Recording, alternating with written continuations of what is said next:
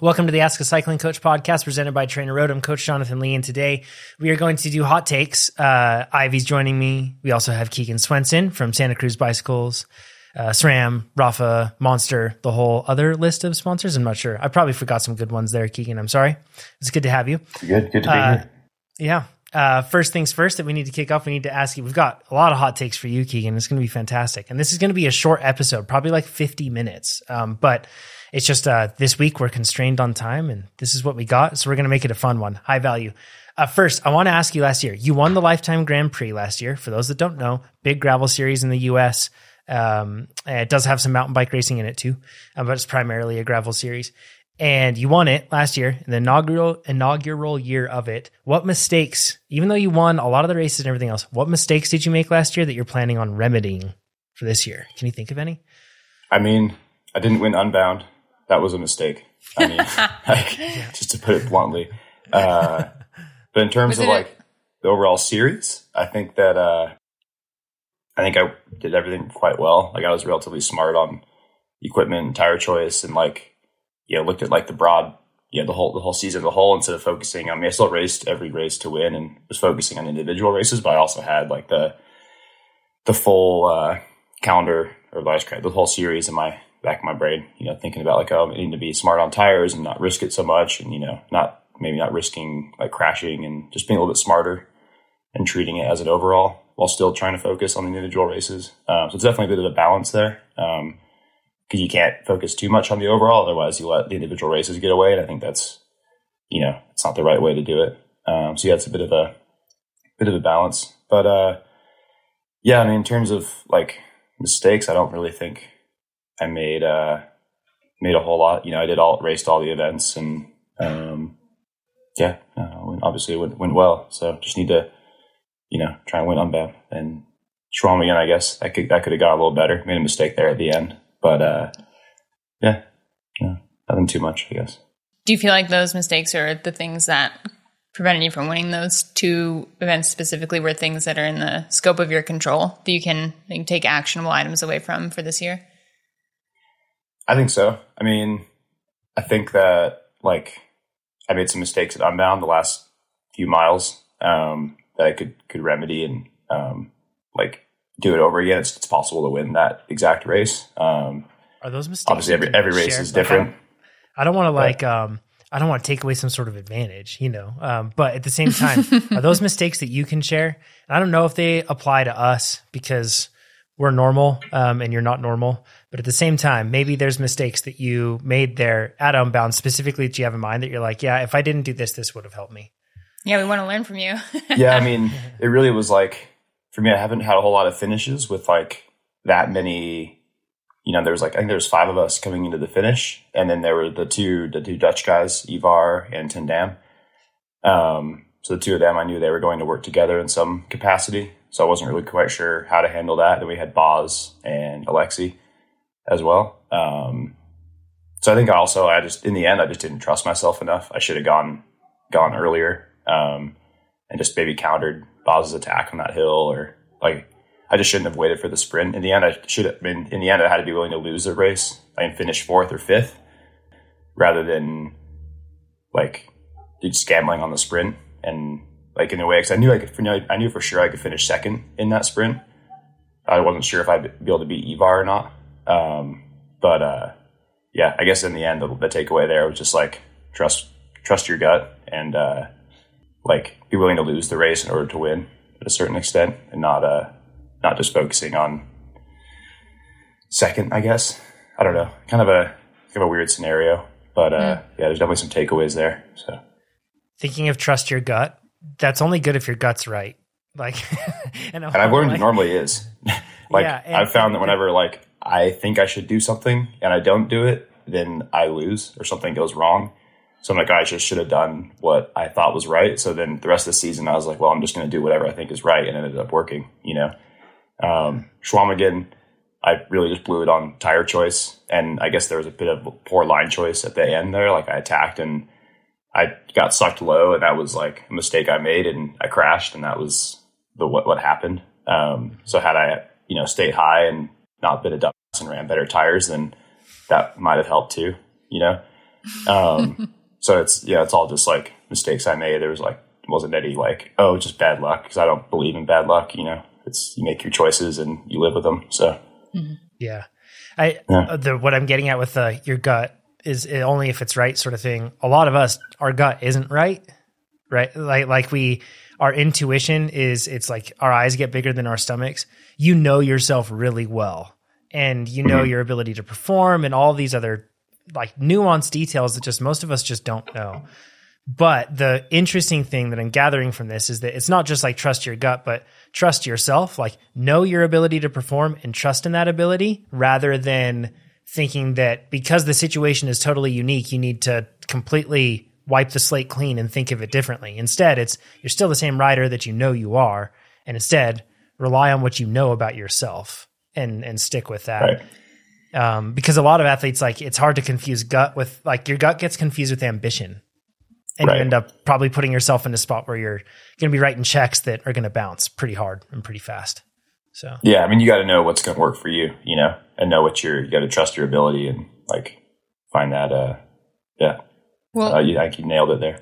Yeah, Keegan, it feels like you do a lot of reflection, not only when races don't go the way you want, but it seems like you do it when things go right too, because it sounds like you're really pretty easily able to isolate what went wrong because of how familiar you are with what happens when things go right. Is that accurate? Yeah, no, I'd say that's pretty accurate. I mean, you can look at Leadville too. Like I won that race, but I was still like pretty bummed that I missed the record by like 96 seconds or something. So, I went back through and like analyzed every bit of the race in my head to figure out like where I could pick back some time. And I'm already thinking about bike setup and what I'm going to do differently this year in order to get that record while still not throwing away the race, because if you exclusively race for the record, then your chances of like blowing up are pretty good. So at a certain point you have to like focus on winning the race and then worry about the record. So there's like a bit of a balance there to figure out like how you do that. Otherwise, like you end up riding the front the whole time and driving the pace, and then there's a chance you blow up, and then you don't get either. So you have to like kind of figure out how to do that. So, barring bad weather, the record's going to fall this year, is my prediction. So part of that is because people are really going to like get frustrated about getting beat by you. Now, 2 years in a row you've won it, and going to sorry, yeah, I mean they already are, but they're going to get really frustrated there, and I think that's going to create a faster race actually in the beginning, and for longer in the race. I bet the group will want to stick together a bit more and try. So I think all that's going to make it so that it's a faster time. Yeah, and that's what I'd do if I were them. If they want to, they have to go faster. If they want to drop everyone, yeah, just the way it works. You want to win, go faster. You have to go faster. One thing I want to talk about then before we get into the hot takes is next year, or I should say this year now. How's your training going? Have you done anything differently with your training this year compared to last year for Lifetime Grand Prix? Honestly, it's very similar. A bit more volume this year. I think like I'm doing more like 7, 8, 9 plus hour rides. And I think that like, my coach and I have realized that those for me are like, they're not only they're very beneficial from a training standpoint, but they're also like, it's what I just really enjoy to do. So it's a good way to clear my head. And like I'd rather go ride for 7 or 9 hours than go do any sort of structure. And you get a lot of benefit from doing these big rides. But it's not just totally unstructured too, though. Like we should. I mean, you're still riding. Like I'm riding hard, like I'm not just doodling around for, these long rides. I'm still riding like a solid, hard, like relatively hard endurance pace. But I think it's a good way for me to like mentally. I want to stick on this really quick because people are going to totally misunderstand that and think that you just go out, even though you said you don't noodle, they'll still hear that because you said that you didn't do structure, but it is structured because you're sticking to mid to like high endurance typically.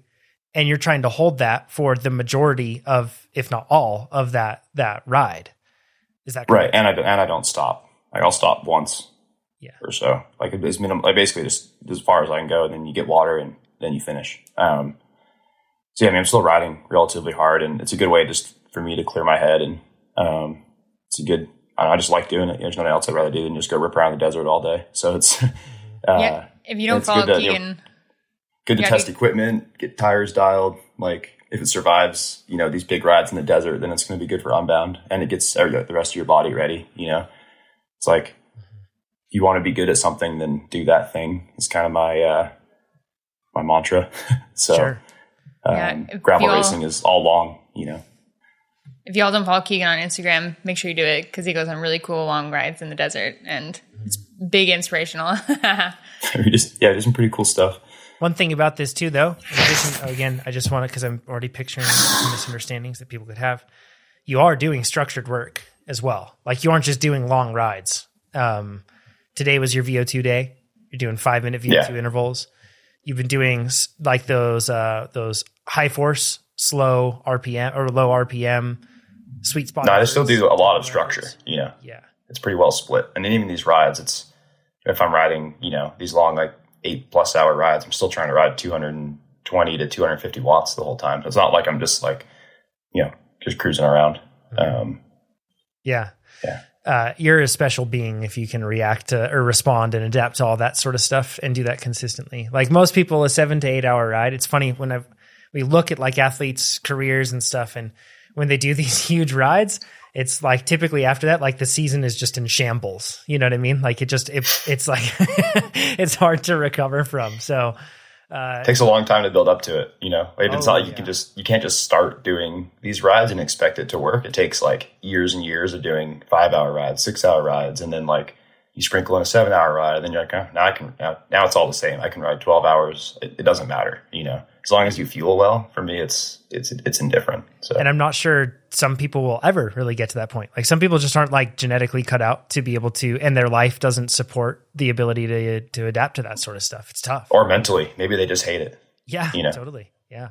So you have to enjoy it. Otherwise there's not really at that point, it like becomes even harder than doing efforts for some people, right? Like if their coach gave them a 9-hour ride, they would just be like, no, I'm not going to do that. But I look forward to, I see that on the calendar. I'm like, oh yeah, I get to go do this sick ride, you know? Yeah. Special blend of weird. Okay. Yeah. So let's get into some. So I don't know. Ivy, I think Keegan does win it again this year. I'm pretty confident on that. So for sure. If you are watching this right now, let us know which races you think Keegan will win, which ones he will not win.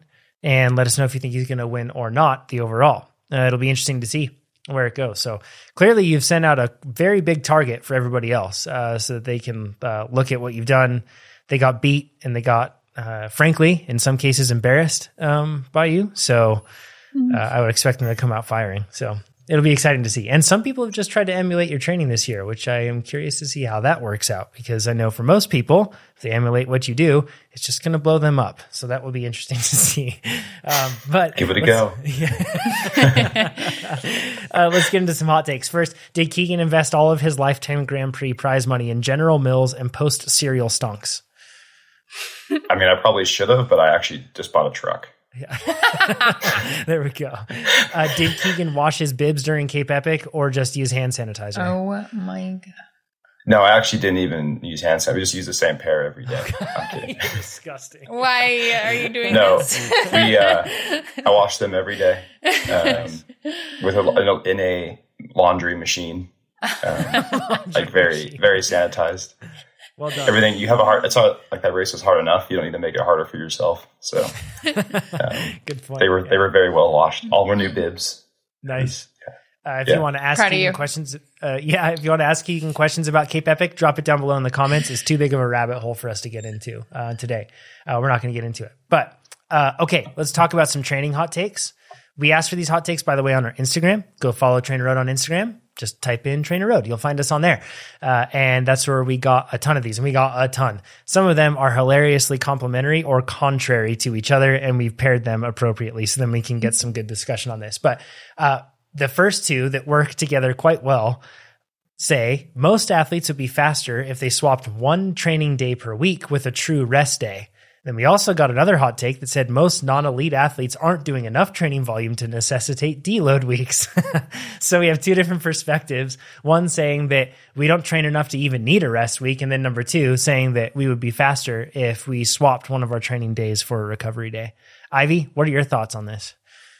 When I read this, I just thought about how much faster I would be if I allowed my rest day to actually be a rest day. I feel like probably a lot of athletes that work a lot and I don't even have like kids or family responsibilities, but I know how many athletes try to cram in all of the rest day things into their rest day and how non-restful it really is. And I wonder how much more effective that day would be for me if I didn't try to do like a month's worth of errands on a rest day and just like let myself relax. And so I wonder, I do think that most athletes would be faster, not only if they just took a true rest day on the bike, but actually let themselves recover and really rest.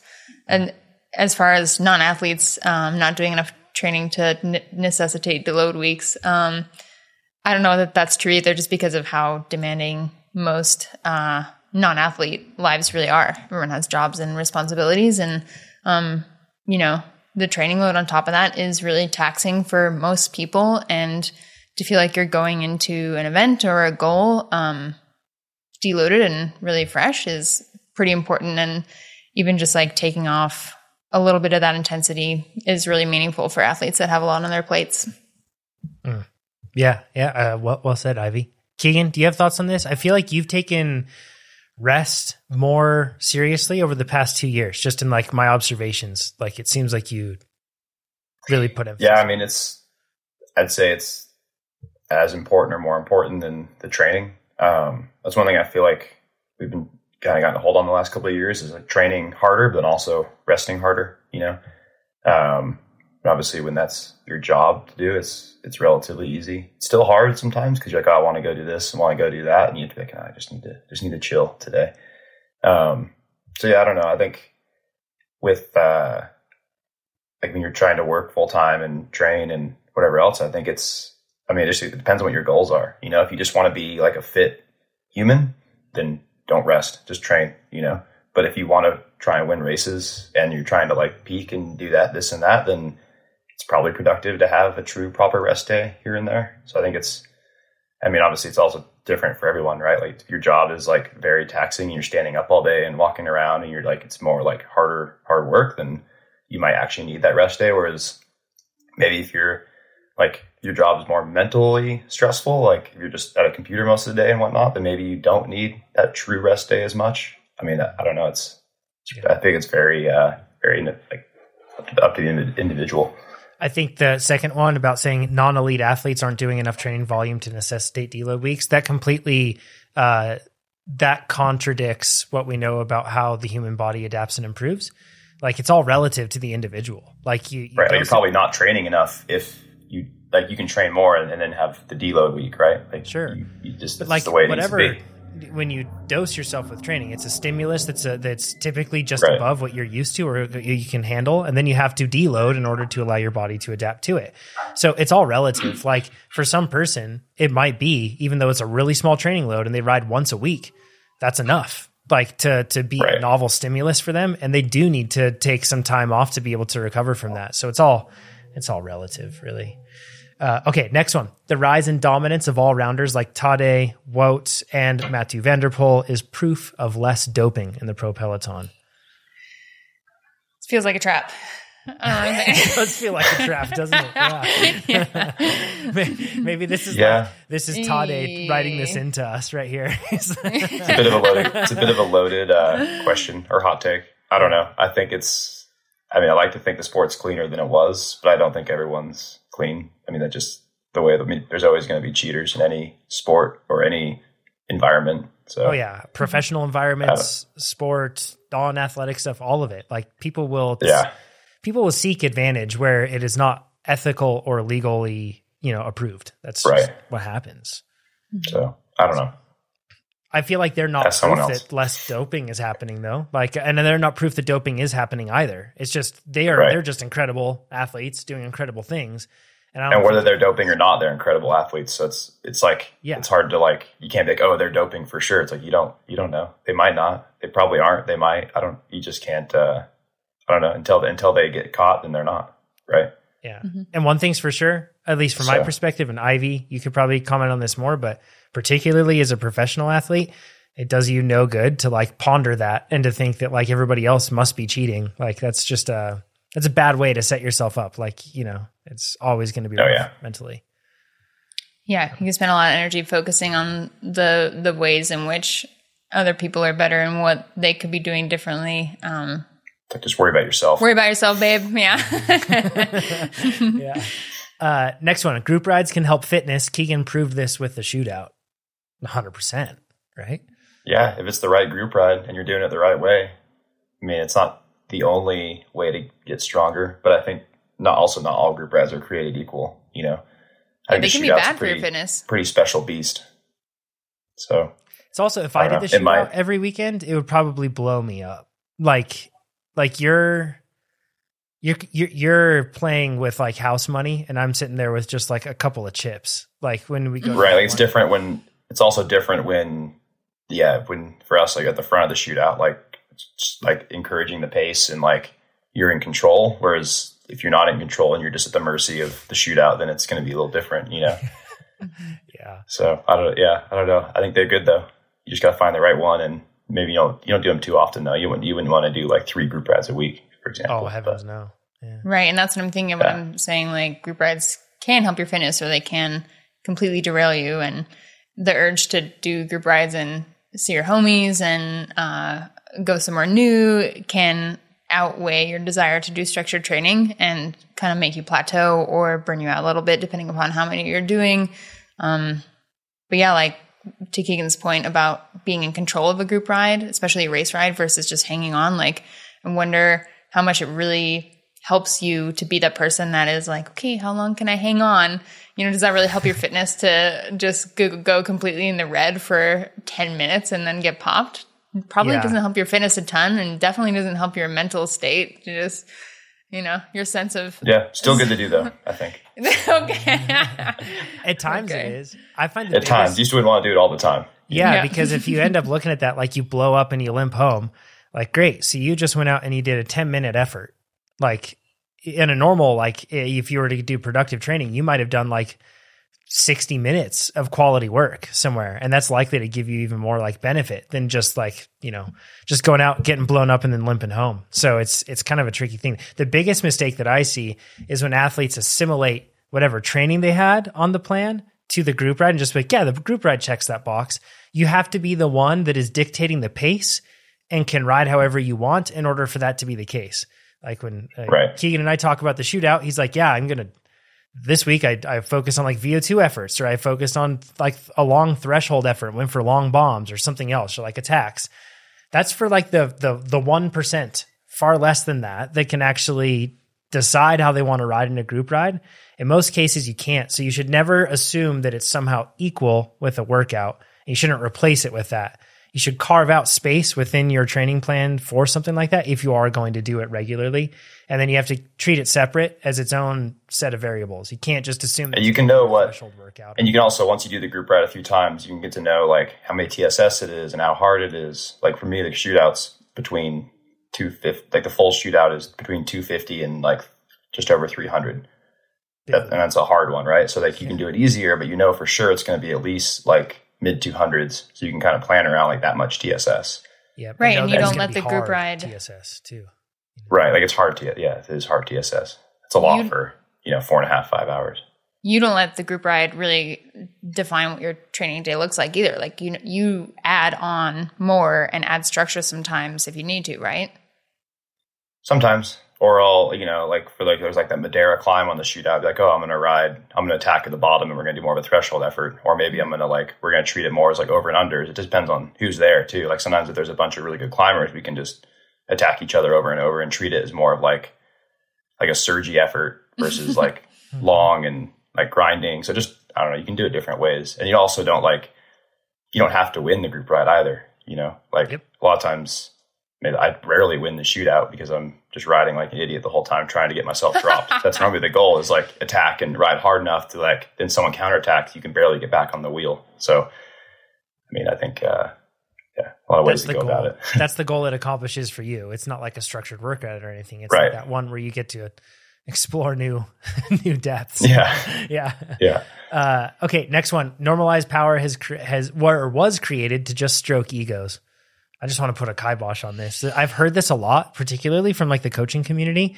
because they're like, well, your average power is your average power. It's what you did. Normalized power being non-zero and being weighted and everything else is just to make you feel better. And that's not the case. Normalized power is just trying to get across the concept that going from 300 to 301 watts compared to just going from 10 to 11 watts, even though it's only a 1 watt jump, going from 300 to 301 is harder. It's a lot harder. That 1 watt jump takes a whole lot more energy cost. So normalized power is weighted for that reason, to give you a better indication of what the effort is like.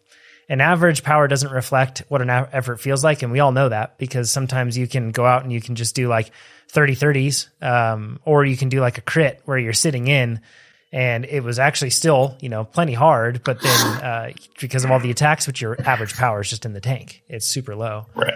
So no, it represents the effort. Whereas average power represents the average power. Normalized power represents the effort. I feel like that's the best way to think of it, instead of trying to think of them as either or equal. I don't know if you wonder what kind of place you'd have to be in for NP to stroke your ego, because for me it just is depressing more than anything. Yikes. Yeah, exactly. Yeah. Next one, what did Keegan do to recover from Cape Epic? The same thing I guess I'd do from any big recovery, like big effort, like Old Pueblo or anything that's massive. You just have to take took a couple days off, and then a couple easy days of just kind of easy riding. Actually even skipped the shootout that weekend, which was a real bummer. I even texted the coach like, hey, so is this like 2-hour ride mean I can do the short shootout, or like no shootout? Like, no, you can't do that. So yeah, just mega chill. Basically just a week of recovery rides, and then on the weekend got in like a 2-hour ride and a 3-hour ride, and then kind of tested the waters again with like some tempo on the following Monday, which I guess is just about a week out, and felt pretty good. So we were able to get back to training. So nice. Kind of just got to play it by ear, and everyone's different, and depends on how the race went too, and like how deep you had to dig. Did you get like ill during the race? Did you have stomach? Like I think all those things there's so many variables that it's not like one for all. For sure. Next one, Masters 35 plus are just elite athletes that don't want to train. Ivy, do you want to take this one? There are definitely some elite athletes that are also Masters athletes. Man, sometimes like jumping into or they're sandbaggers. Yeah, that too. Just gonna put it out there. Like they want to win, and they don't want to get their ass kicked in Y'all the pro are race. on a call with a Masters athlete right now, so Oh my gosh! Wait, I turned 35 this year. I'm a Masters athlete. We're both Masters. Look at us. There we go, Ivy. Yeah. All right. I hard disagree with this. I think there's been like I think it's like 40 plus memes or something like that. One of these accounts on Instagram, he calls himself Masters Elite. I think it is. So like, yeah, it's a thing. Like, no, it's not that they don't want to train.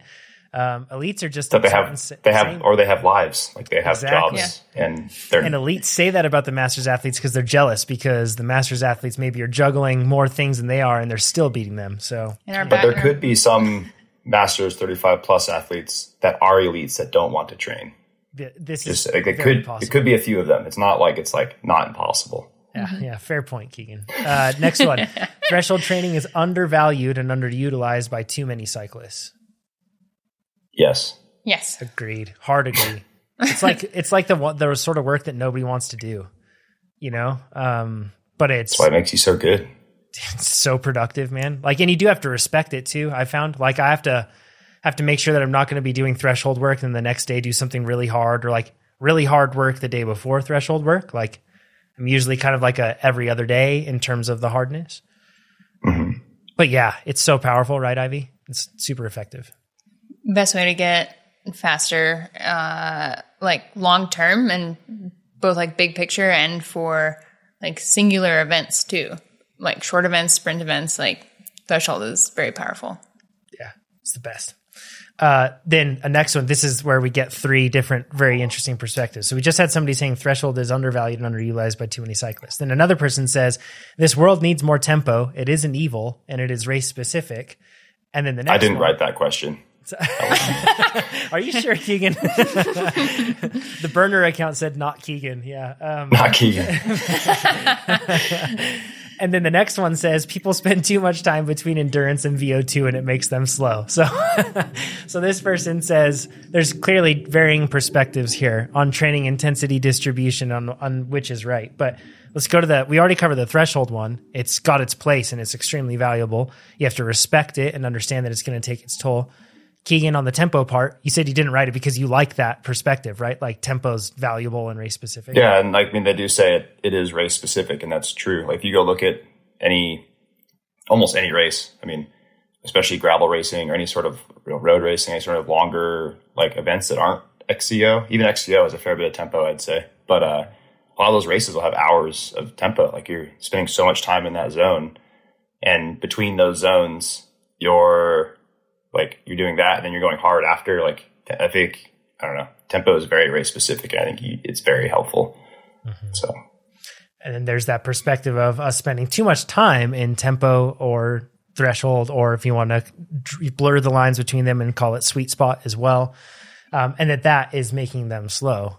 I think this is like, all of these are true to a certain extent, because we see a lot of athletes that go out and they do like, they just go out and do their rides, and in their mind they call it like a Z2 ride, like an easy ride. And in reality, they're just bouncing up and down. And we've beat this horse to death on this podcast, but they're bouncing up and down across all the different zones, and they're spending a lot of time above threshold and everything else, but it's averaging out to be in the middle, like a 0.7 IF or something like that. And then there's a lot of athletes that also just like on the triathlon side, it was interesting talking to a lot of athletes, like they don't even know what their max 30-second, 1 minute, 5 minute, 10-minute power is, because they just never do it. Right. So, because they're just doing, like, a lot of athletes just do low intensity stuff when they just have to prepare for low intensity. So, I mean, all of these things are probably true, but the biggest thing that I found with training intensity distribution is that having something that is evenly distributed, weighted toward the bottom in terms of time spent, is typically going to be the best. Like, you're going to spend more time at lower intensities than you do at anaerobic, of course. And it's probably going to look like a bar chart that steps down. And that's typically what you see is like the best for most athletes. Weird. Pyramidal training. That's so weird. I know. There's weird how that works. Room for polarization within that, and polarized training can work. It just, everything has like its pluses and minuses. So it's all something to consider. But polarized, pyramidal, all of them are options that can work.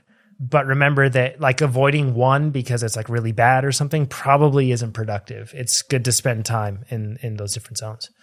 Well, and I think athletes that are time crunched too really do have that perspective when they don't have, a great amount of time allotted for training. They think that it's a waste of time to do any lower intensity stuff, and you have to get the most bang for your buck and do a super high intensity workout every time, or it's a waste of time. And it's easy to look at those tempo or threshold workouts and not feel, you guys know, they're just weirdly uncomfortable, and not a huge burn. And so I think some athletes think that it's a waste of time if they can only train a couple days a week and they're doing that instead of like a VO2 max workout. And that's just not true.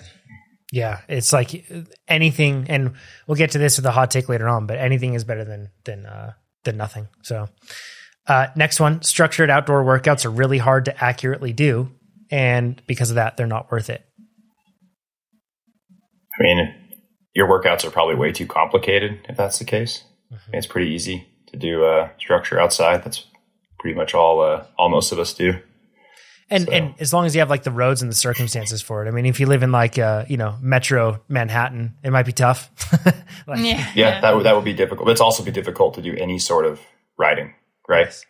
Like it'd be hard to just go do like a zone 2 ride because you're constantly stopping and dealing with lights and whatever else. So at that point, like it becomes kind of a moot point, I guess. Then doing anything outside is difficult. So yeah.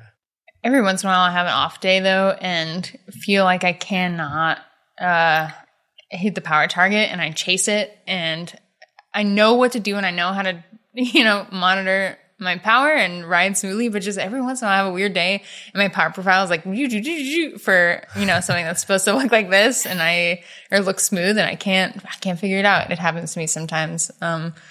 So for those that struggle, I get it. But you're still getting something out of it.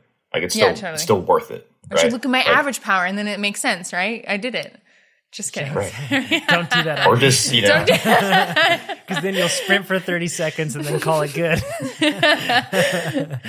Yeah. No, I mean, it's like you just try to stay as close to the target as you can every second along the way through that interval. And over time, you'll get better at it too. That's the big thing I've learned is that it takes time. Just like the first time you ride with a power meter and you're like, what does this number even mean? It's bouncing all over the place. Like you get used to it and you get better at it. So I wouldn't say that yes, they can be hard to do depending on circumstances and experience, but that doesn't mean that they're not worth it. And I think that there's a lot to be gained by taking your trainer road workouts outside. That's kind of a tip. Stay tuned for Instagram. Ivy's working on a quick video showing you how to do that. And you can just go to our Trainer Road Instagram on there and check it out. But I love it. I think it's a great way to do things. I use indoor and outdoor training strategically based on time, based on convenience, based on being able to hit the quality that I want, whatever the circumstances are, based on weather, of course, and light. Having both is a really cool option. So, okay, the last one for training says, people need to stop obsessing about the small things and just train and do the work. Consistency is key. Yeah. Amen. Yeah. Keegan, you can worry about splitting hairs, right? But I feel like the rest of us are probably have like the low hanging fruit of like, well, you only did 30% of your workouts in the training plan. So like, meanwhile, I'm worrying about what sort of wax I'm using on my chain. And if it's like, faster while I'm only doing 30% of my workouts. I hard agree with this one. I think that in most cases, just do the work and consistency is it.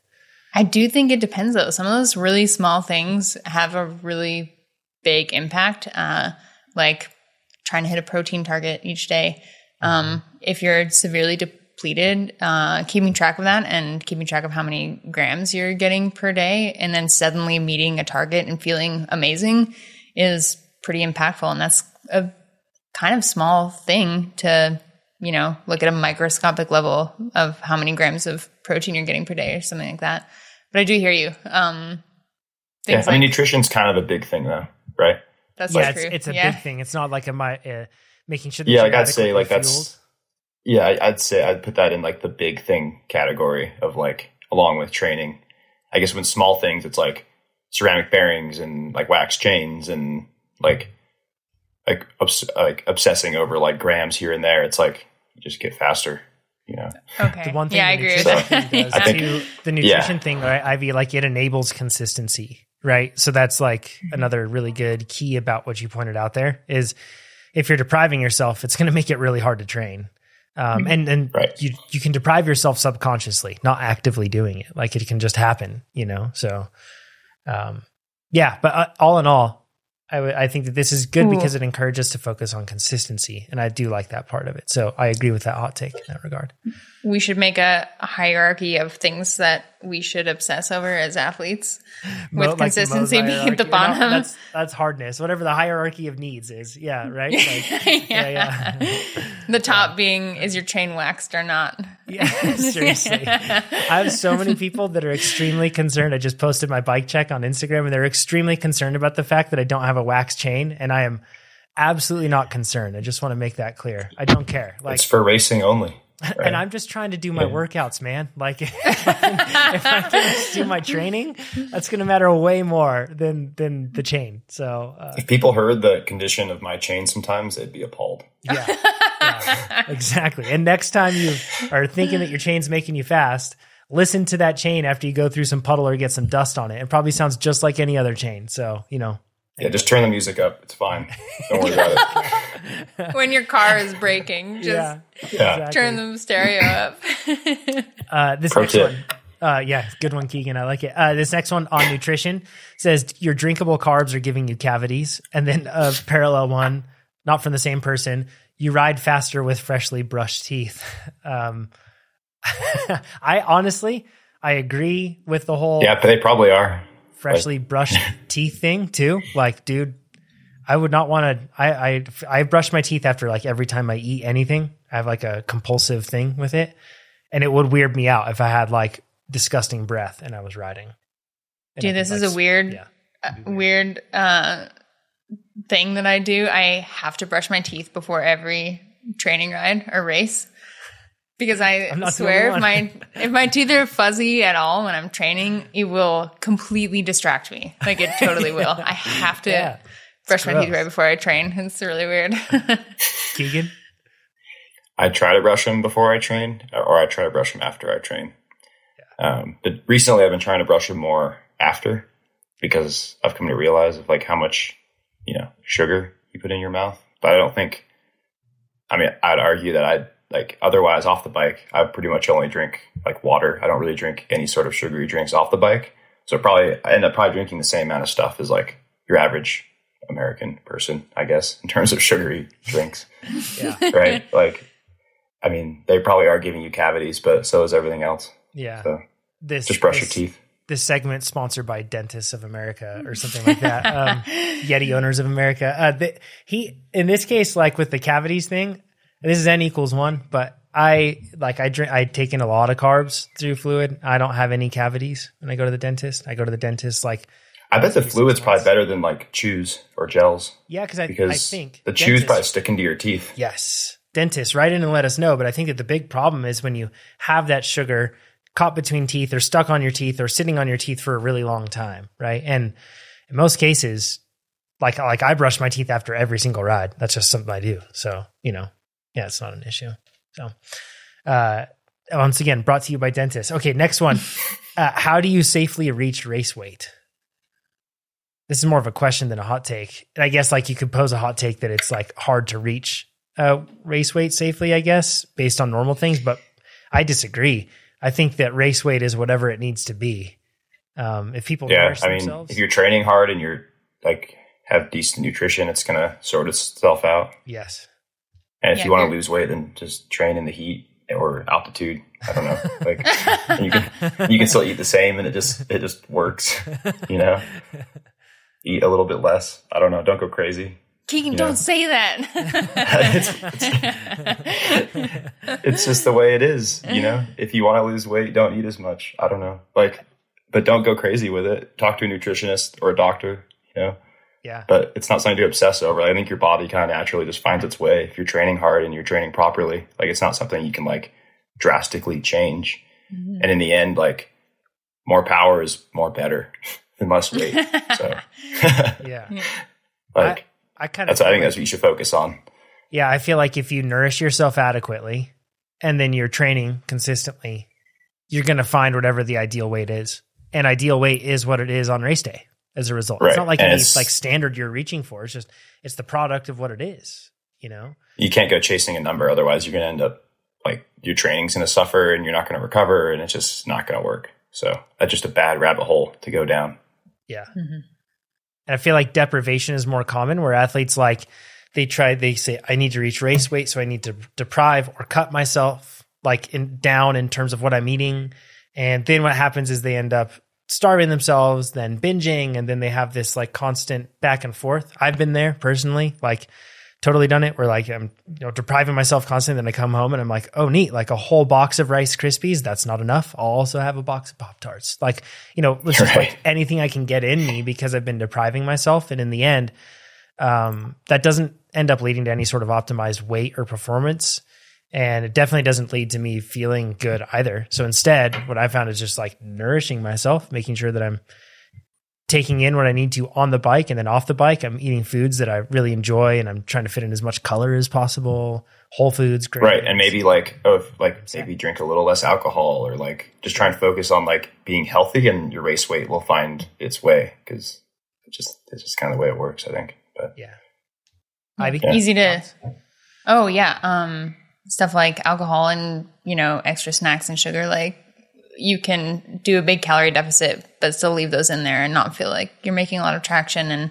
And I do think that anyone that feels like they need to lose weight for racing or need to reach a race weight, talking to an actual nutritionist is really important. Someone like your general practitioner or doctor isn't really familiar with, generally speaking, high-level endurance athletes or even just endurance athletes and really what fundamental needs are. And if you were to, give them an example of what you eat in a normal day or week, they wouldn't, a nutritionist is the best person to look at that critically with you and help you understand what you need to be doing less or potentially more of to reach your ideal body composition. And your ideal body composition, like you guys were saying, is when you are nourished and go fast. Yep. And it's going to change too. Like, it evolves and changes over time. So, don't go chasing a number like Keegan said. Next one, how many carbs per hour does Keegan consume on hard rides? It's more of a question than a hot take. Right around 100, give or take. Depends on how hard the ride is, but it doesn't vary too much between, 80 and 120. Yeah. So right in that range. As I say, most I've heard, I think from you is somewhere around 120 to 130 probably. So yeah, I'm more like a zone 2 ride. It's not that high. But if I could say like doing VO2 intervals, it is like 120. So it just depends on the workout and how long it is. And how like some days I just like, okay, I'm not going to fuss. I'm just going to eat as I feel today. And, some days I'm focused more on it. It just depends on the workout. But yeah, always a lot, I guess. Yeah. Not Matteo least, Jorgensen level, 160. The dude's a beast. So yeah, sometimes that much. But you gotta exactly. There's a time and place for that, for sure. Yeah. And then French toast is better than pancakes. Sometimes. No, I'm not going to fight them on that. I'm 100%, except for race food. There's the egg in there and everything else probably is going to make it so that it doesn't digest quite the same as typical pancakes from just like a Krusty's mix, which is just like simple, basic stuff. But it could be good. Use white bread, a couple eggs. Like, it's not going to be that different, I guess. If you really like French toast, then it's going to be fine. Tastes way better to me, French toast, than pancakes. Like it is good. Big slab of sourdough bread, French toast the other day. It was crazy. So good. Best of the best. Okay, these next ones are connected, the next three of them. 1, elevation exists. 2, and if you haven't listened to the podcast, some of this might not make sense with Keegan before, I should say. Number 2, altitude isn't real as long as you aren't aware of what elevation you are at. And number 3, that's true. Keegan's belief that altitude is not real is proof that he's actually a flat earther. I mean... Yeah, I guess F out. Yeah, I don't know. I'm not sure that really checks out. But. Tin hat gets placed on. But I like the second one. Altitude isn't real as long as you aren't aware of what elevation you're at. That's what you're getting at with saying altitude isn't real, huh? I mean, it's also like you just can't think about it too much. Like it's only real if you let it get in your head. Agreed. So it is real. Like you have to be like somewhat cognizant of it, but you can't let it hold you back. It's this. It's a balance. You're the top of the hierarchy of concerns for cyclists. Just a couple below waxing your chains. Yeah. Meaning that it isn't very important. Yeah. There's many other important things that you should worry about beyond that. Yeah. Yeah. And just because it isn't real for me doesn't mean it isn't real for someone else, I guess. Yeah. But I don't know. It's more fun when you just... Tobin would disagree. Yeah. He thinks too much about it. Tobin thinks too much about it for sure. Okay, Keegan's top 5 metalcore albums, please. We all know that you love metal and music in general. Yes, I made a list. Ooh. This is the one question that John gave me ahead of time. Because otherwise I'd be sitting here thinking forever. To be clear, he wanted to fly blind. And this is going to be the last one that we cover today. But he wanted to fly blind, so... and I actually did 10 because I couldn't pick just 5. So you're going to have to just like extra hold down here for a second. Okay. Yeah. So we got Sempiternal by Bring Me the Horizon. We have Cold Like War from We Came as Romans, Atlas, Parkway Drive. There is a Hell, Believe Me, I've Seen It. There's a Heaven, Let's Keep It a Secret, Bring Me the Horizon. Diamond, Stick to Your Guns. Oh, the Places You'll Go, Ad Estrella. Can You Say Anything, Classic Jack. You Are We, While She Sleeps. For Those That Wish to Exist, Architects. And Let the Ocean Take Me, Amity Affliction. Nice. I noticed you forgot Creed on there. Is that? Should have just thrown it at the end just for you. Sorry.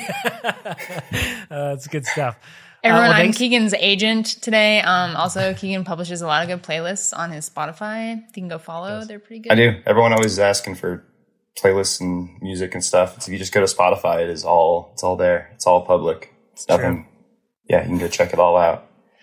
Next week, we're going to be back with a normal Ask a Cycling Coach podcast with questions you submit. Do that at trainerroad.com/podcast. We look forward to talking to you all then. It's going to be great. And if you are listening to this and you haven't signed up for Trainer Road, that's a great way to help support this podcast. Go do it and get faster. Use Plan Builder. We just actually shipped some updates that came with adaptive training, or I should say with AI FTP detection. Now AI FTP detection is the default testing method. So when you build whatever training plan you have, you don't have RAM tests on your calendar anymore. Instead, AI FTP detection is always there. And every 28 days or so, it's going to run a check on you to see if it senses an increase in FTP. It's going to tell you what it thinks your FTP is. You can accept it or you can deny it, and you can keep training like that. And then the really cool thing is when you get to your specialty phase, it works very differently. It isn't going to give you a big bump because it knows that it's really important in the specialty phase to work on extending time in zone or repeatability or those little things.